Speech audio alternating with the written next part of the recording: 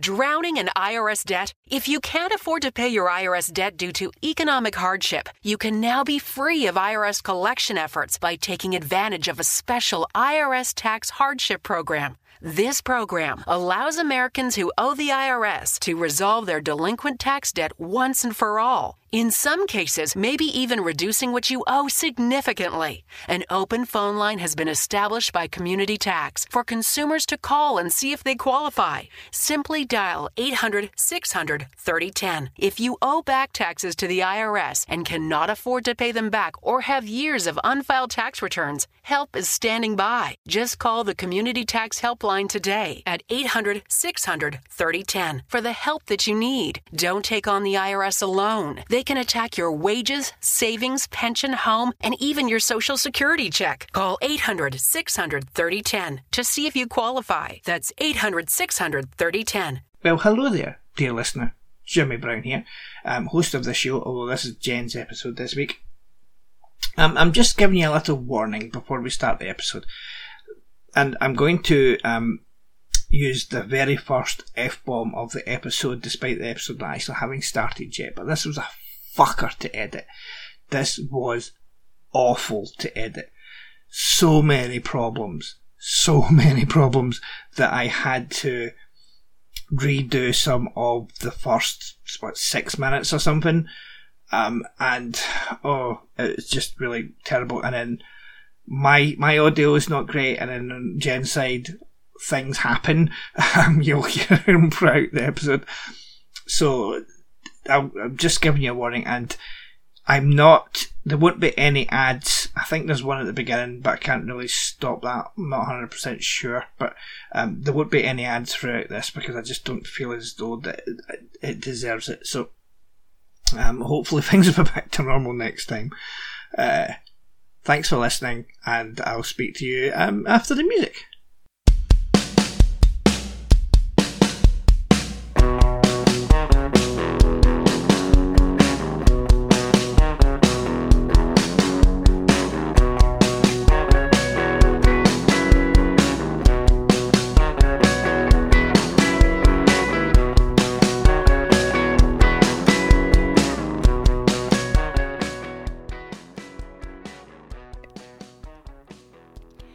Hello, and welcome to So What's the Problem?, in which we watch a movie from our youth and see just how problematic it may be by today's standards. I'm Jen.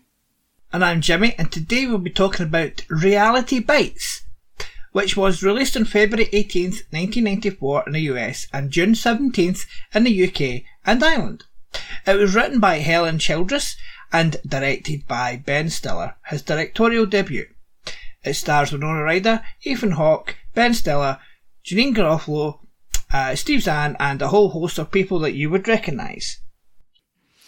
So what will happen is this. Jimmy and I have each thought of 3 problems this movie has. They could be major problems or they could be silly, pointless ones. We will take turns in going through them one at a time, and neither knows what the other has picked. At the end, we'll both also have one positive thing to say about the movie each. So what is your history with this movie, if any? Well, I hadn't seen this since the mid-1990s, and all I remember was the scene with them dancing to the song about the grown man who admits that he likes having sex with teenagers. I'm not entirely sure I like this movie. It has some good stuff and people I like in it, but it's clearly trying to say things. I just don't think it executes them well. It rams in an AIDS message, and I understand that was a big deal in the 1990s, and but yeah, I think it's quite clumsily done here. Do we even learn that Steve Zahn's character is gay before we get to the scene where he tells his mum? Yeah, in the beginning, after graduation, when they're on the roof, Janeane Garofalo jokes about like trying to straighten him out. So basically, just a throwaway line then. I mean, I remember the first time I saw it, like being like, "Oh, he's gay," in that line. So I guess it's like it's a small enough thing that it's easy to miss it, but like. I mean, I got it. It's clear that those characters should have been fleshed out more. That is a complaint I do. It's not one of my problems listed, but I read in earlier drafts they had a lot more, but then they just wanted to focus on the shitty love triangle. I think it's forgotten about. We don't even see the guy he's dating at the end. He's out of frame in one scene. The one scene that he's in. It's very clumsy stuff. Wait, what scene was that? It's during the All I Want Is You sequence where she goes to see... She's looking for Troy, and she talks to Steve Zahn's character in a diner, and there's he introduces her to his boyfriend, but we don't see the boyfriend. We only see his arms in frame. Oh, okay. I missed that. I think I was concentrating on how much Troy sucks, but anyway. oh, we'll get into that. I think that the studio wanted this to be PG-13, so characters can chain smoke cigarettes and they can, take hits of homemade bong. That's fine. But seeing a character deal with his sexuality and even meeting his boyfriend isn't. Yeah. Okay, I already know. But for the purposes of the podcast, I'm going to ask you, Jen, what your history is with this. Well, my history is there's a lot of most movies I saw. Like in the 90s, I kind of remember when I saw them, but this one I don't know. I'm gonna guess I was probably around 13 or 14. Like it was probably like maybe a couple years after it came out. So I was like late middle school, early high school, and I loved it, and I watched it a million times. It's like most movies I loved when I was younger. I haven't seen it in about 10 years or so. If it's not a teen movie, I haven't rewatched it very recently. I have rewatched most of the teen movies though, which just shows you my priorities. But I loved it. I love the soundtrack. Watching it as an adult, like in who's nearly 40, a lot has changed. A lot has changed in my mind. I remember when I was younger watching it and wanting to be like that. Like I thought, okay, you get to your 20s and you are just like having fun with your friends and going after a job you like, or maybe you can have a job at like the Gap or something and make, and just like that pays your rent, which like by the time I was in my early 20s, that's not really happening. Yeah, and once Vicky gets a promotion at the Gap, she's perfectly happy. Yeah. So, Jen, it's problem time. What's your first problem? My first problem? My first problem's stupid. Okay, so this is a Ben Stiller movie, which hats off to Ben Stiller. This is a good-looking movie. Whether or not you like the movie, like I think he did a very good job with his directorial debut, especially since this isn't necessarily something he was setting out to do. Like the people, when the studio or the people developing this script, like they saw the Ben Stiller show and they thought he would be good for this. So, which I thought was really interesting. I always assumed it was something he went after. But Ben Stiller, for whatever reason, I don't know if he still is, but in the 90s, he was friends with Andy Dick. Andy Dick was on the Ben Stiller show. Andy Dick has a small role in this. It's just one scene, but I fucking hate the guy. I hate when he randomly pops up and shit. And with Ben Stiller, like that's what happened when he was first starting out, is Andy Dick would pop up, and Andy Dick has always seemed super creepy to me. And then stories have come out in recent years where it's like, yeah, he is fucking creepy. And that's the thing, is like there are people who, like, someone will be friends with them and they'll be shocked that the person is a creep, and it's like, and I don't know if Ben Stiller was shocked, but it's just like this is a guy who gets roles where he's a creep. Like people seem to find something creepy about him, but then don't always seem to get that he's a creep. You know what I mean? Like that drives me crazy. And so my first problem is just the presence of Andy Dick. I understand. I just hate him. I get that, yeah. So my first problem is this, and it's not the fault of the filmmakers, so I'm not blaming Ben Stiller for anything here. Well, no, I'm not actually. But right at the very beginning of the film, they use Rock and Roll Part 2 by Gary Glitter, and Gary Glitter is a paedophile. And I know he doesn't get royalties from the song, but I just wish filmmakers would just stop using it altogether. I mean, he was first caught in 1997, so that was after this movie was released, so, it's perfectly fine, but other movies have used it since. like Joker. Mm-hmm. It's in that movie. And I just can't listen to it. I just can't listen to him because it just makes me cringe just knowing what he did. Do you think that movies like this should go back and replace music like that? Well, I don't, because they couldn't have known about it back then. Mm-hmm. It's when we know exactly what the crimes are, but we still use this music anyways, what pisses me off. Okay. Do you know what I mean? Yeah. Does that make sense? Like, Todd Phillips using it for Joker, it's like, yeah, there's no way you don't know that Gary Glitter's a paedophile, yet you're still using the song. And that just annoys me. Again, he doesn't get royalties for it, which is good. It goes straight to the music company, but it's still just giving him airtime, and it just annoys me. Also, Gary Glitter has like a bloody good Christmas song that I loved as a kid, but now I wouldn't feel right listening to it.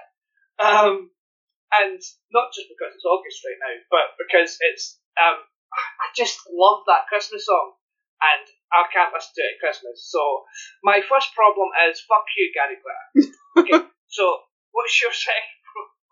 Okay, so this gets pretty far into the movie. So there's a point where she gets depressed. She calls a psychic line. Mm-hmm. And I don't know how much time has passed from the time she first calls to when she gets the phone bell. Yeah, because Vicky says you've been wearing those pajamas for a while now, and it's like, well, that's how we don't know the passage of time.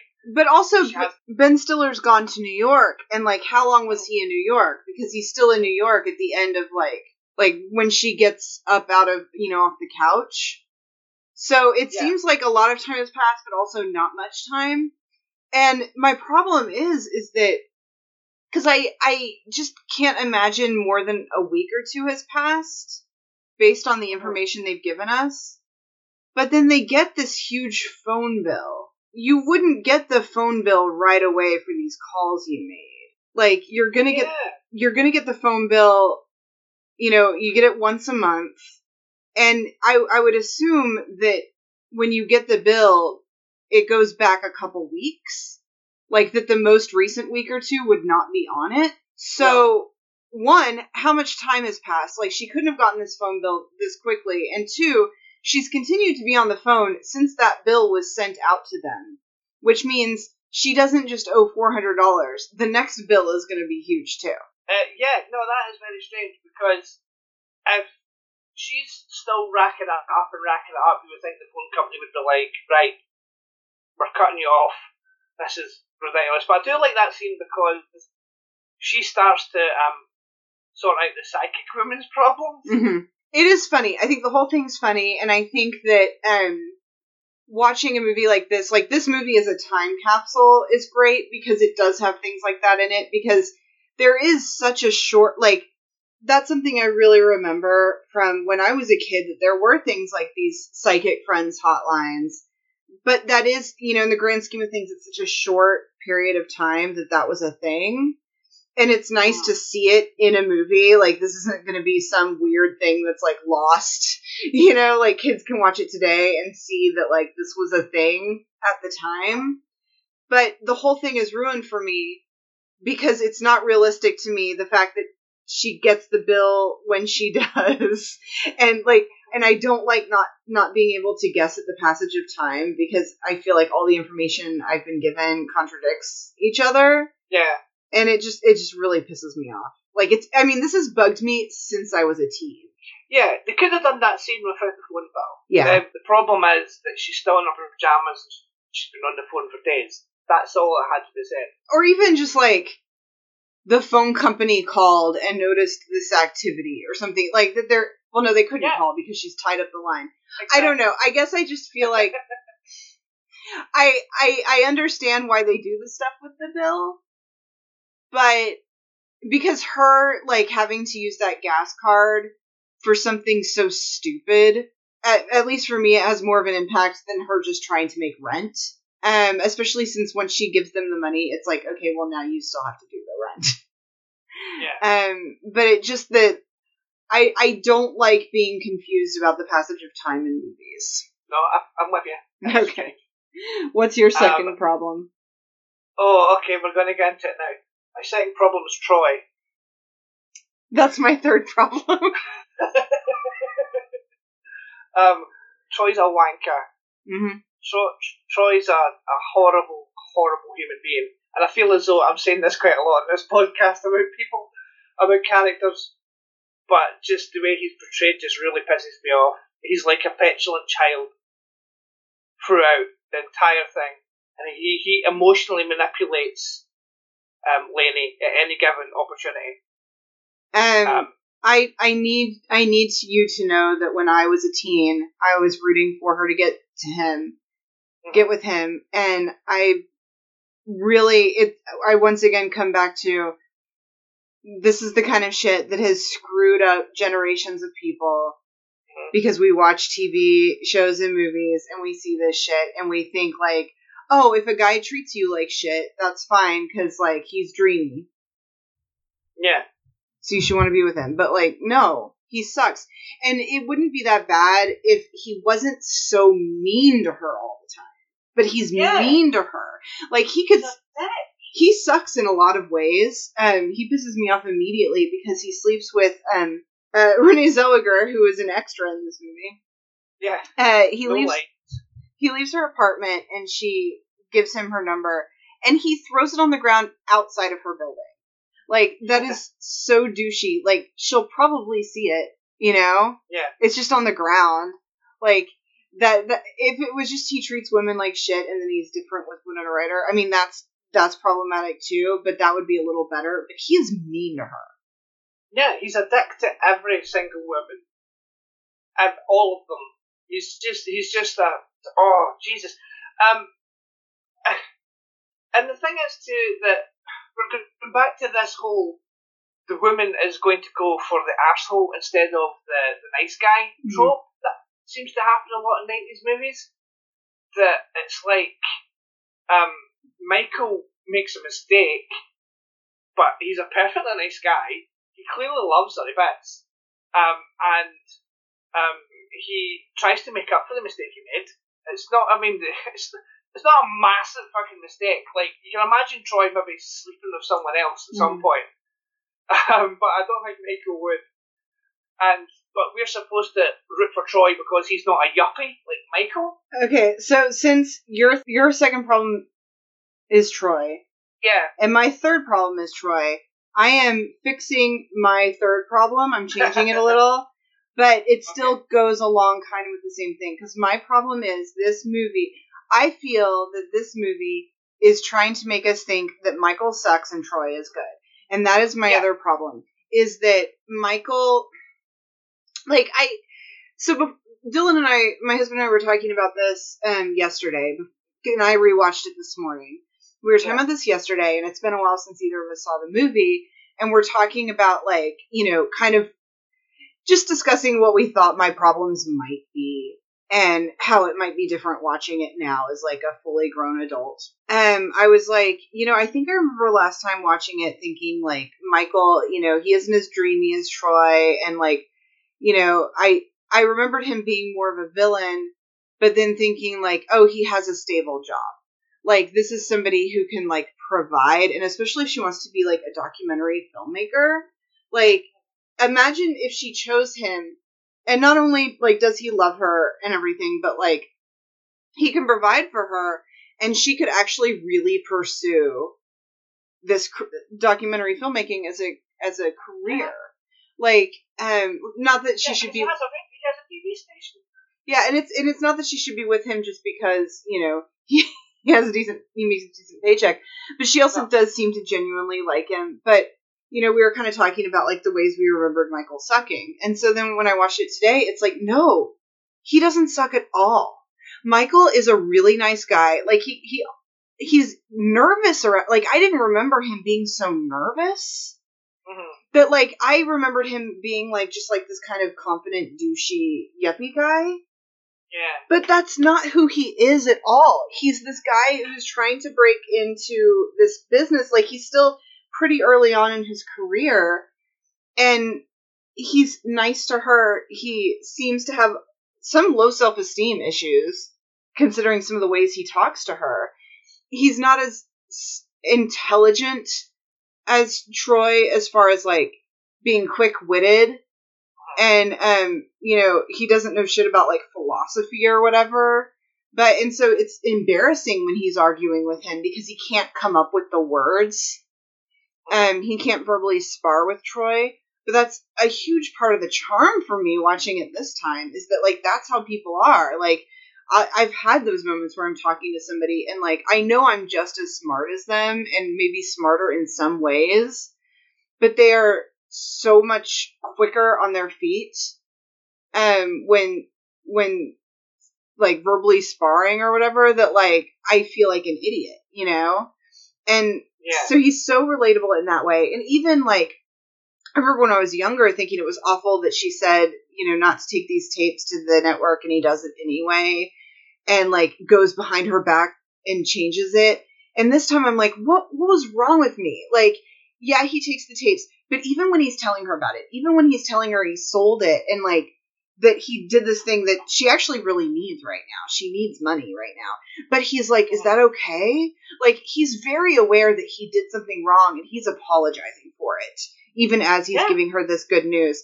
And then when she sees the changes that have been made, he is 1000% clueless. He did not know they were going to do that.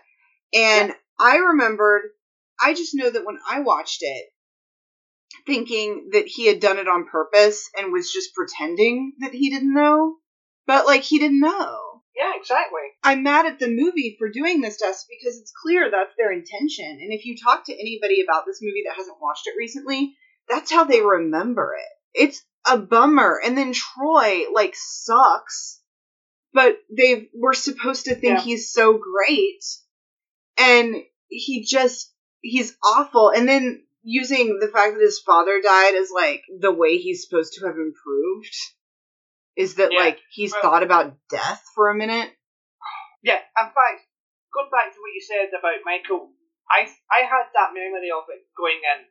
I always thought that when I was rewatching it this weekend, I thought that Ben Stiller was the bad guy. Mm-hmm. And that he would do something to justify her dumping him. I don't even think he knows that it was changed. I think he said he knows it was changed a little bit, but he didn't realise just how much it was changed.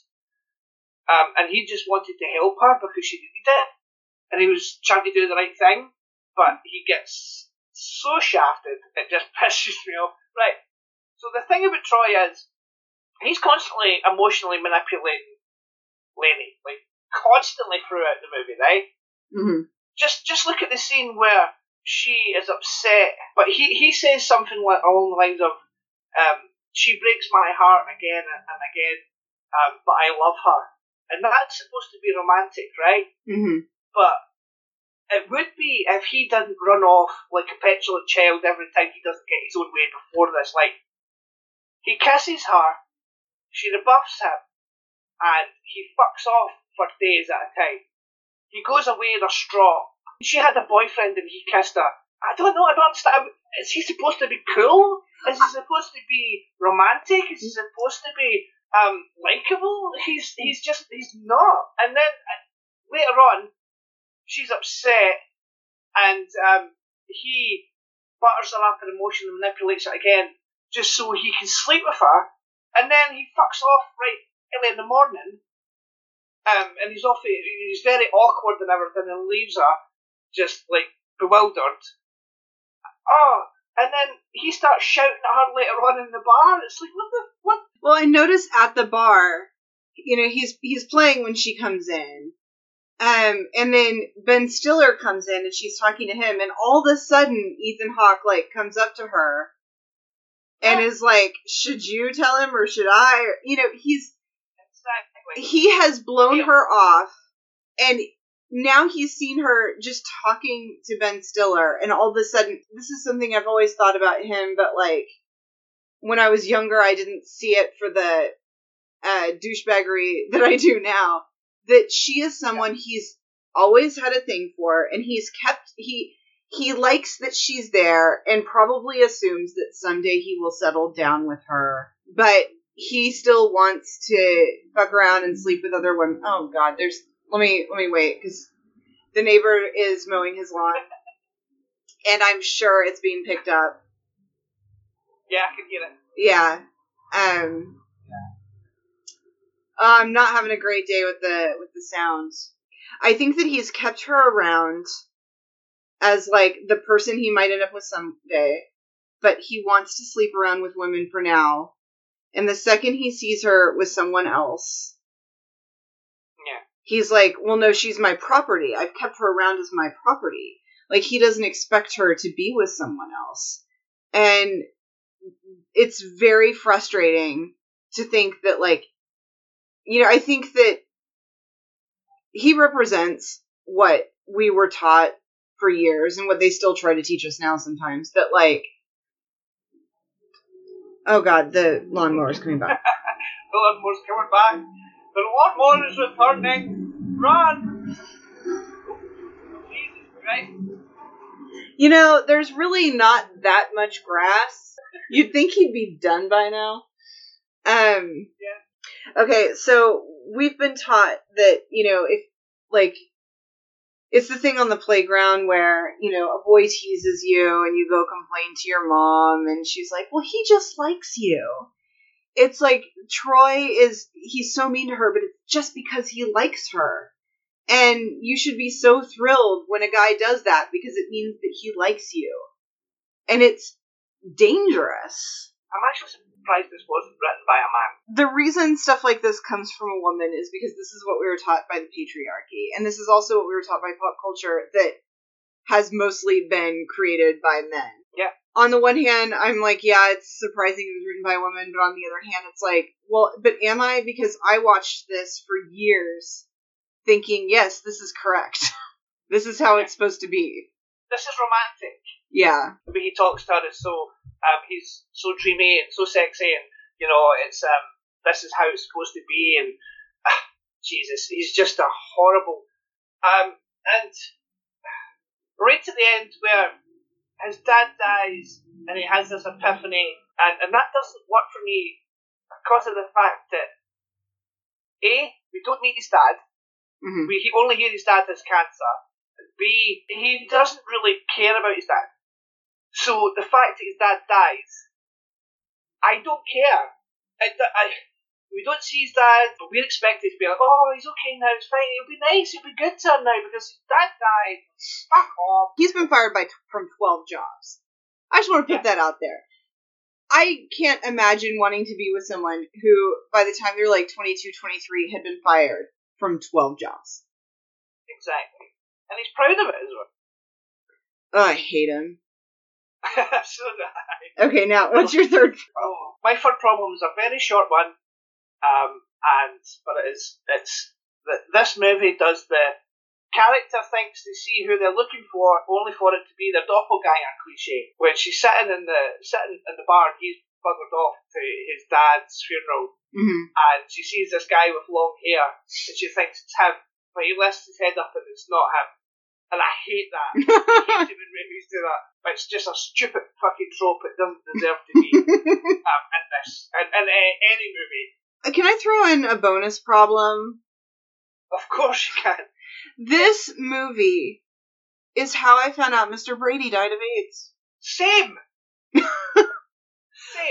Like, I had no idea. When I first saw it, I thought that was like a joke or something. Like, I didn't get it. I did not understand what, like, I thought he was just saying, like, the world is so depressing, like, you know that after the show ends that the character dies of AIDS. Like, I didn't know what to do with that. And then later I found out, oh no, the actor actually died of AIDS. Yeah. And I didn't find out until this weekend.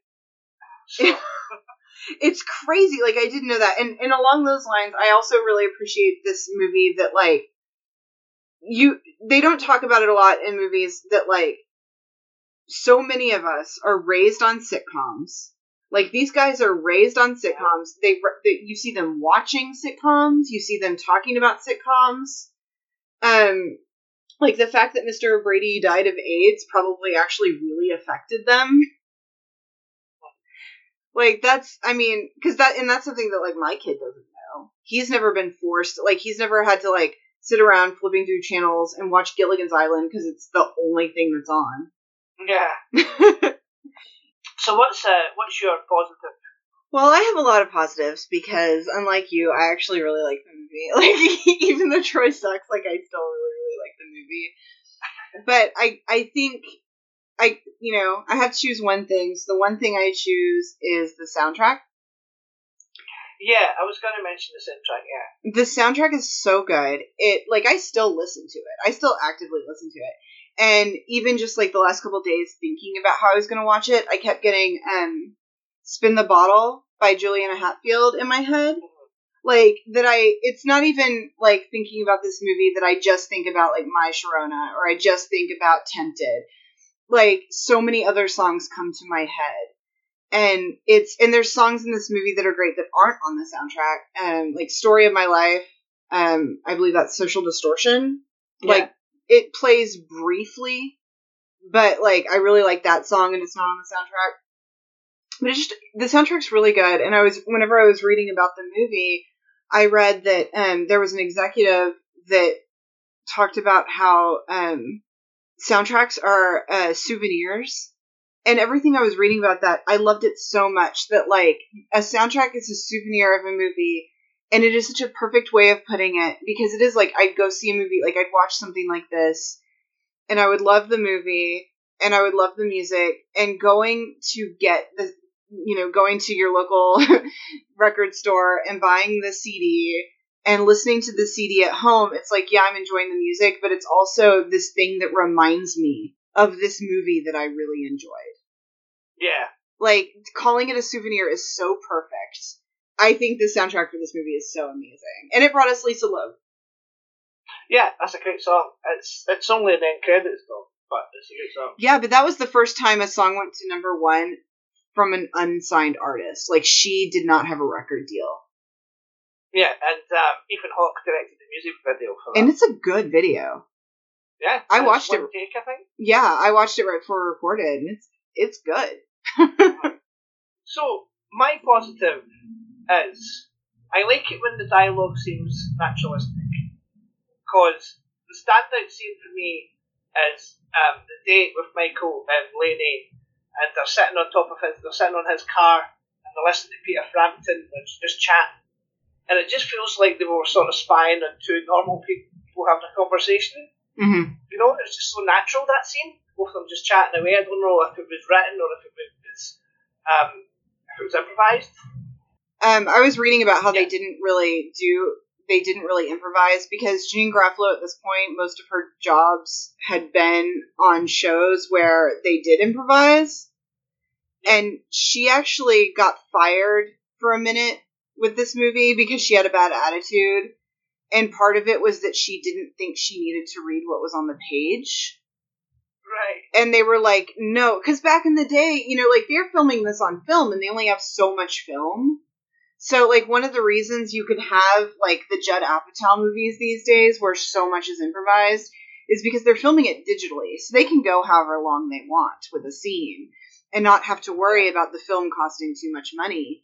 But they didn't do much improv back in the day, mostly because they couldn't afford the film. Yeah. So that scene, I don't think it was improvised, which is extra impressive. Yeah, no, that's good, because it seemed natural. Was your neighbour using a flamethrower or something there a minute ago? Because there was a weird sound happening. The air conditioner kicked in. Is that...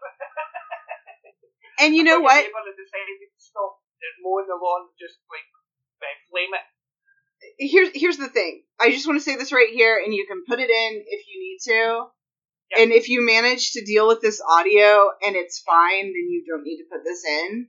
Yeah. But if the audio does sound bad, at least on my side, like, I just want it to be acknowledged that I've had a neighbor mowing his lawn, I've had air conditioning kick in, I've had my microphone stop working like 10 or 15 minutes into it.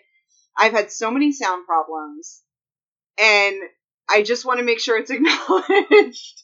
Yeah. Because it has been really frustrating for me, and I have lost my train of thought multiple times because of it. Yeah. And I'll let you into a little secret as well, though. Like,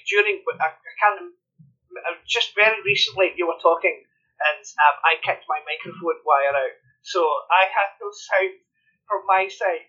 But it was fine because you were talking away. And I was listening to you and looking to try and plug in the wire to my microphone. It's on the floor. Because it's too close to my foot and I kicked it out.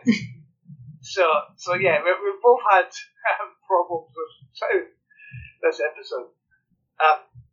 Before we finish, I just want to say that I like Winona Ryder's pointy little face. That's something that was said to her in this film, which is a pointy little face, by Fraser's dad. Yeah. So I just like to, yeah. I didn't like the revenge part though. I thought that was quite sort of shallow. Well, and it kind of shows like how much things have changed. That like these days, I mean, and you see her struggle to find a job in the movie, so it's not like she can immediately go out and get a new job. Yeah. But these days, you really don't want to burn bridges like that because it is so much harder to get a job. Because like it's easier to get away with that kind of stuff in 1994 when you can go make rent by having a job at the Gap, right? Like, you can go out and get a job that, like, you think isn't very good, but you can still pay the rent. These days, if you burned a bridge like that and then you can't get a job, like, you're not making rent. No, that's true.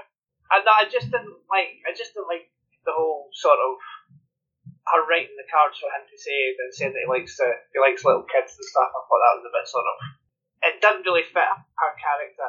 Yeah, especially since she's supposed to be the responsible one, right? Yeah, that's a Troy thing to do. It was like Troy is a bad influence on her. That is all we have time for. If you'd like to follow the podcast, it's at Drop the Pilot Pod, which is another podcast, but just use that Twitter handle. Contact at shiftybench.co.uk if you want to contact us. Where can the people find you on the internet, Jen? I tweet at Pilot Inspectors. I also have a podcast called Closer to Free.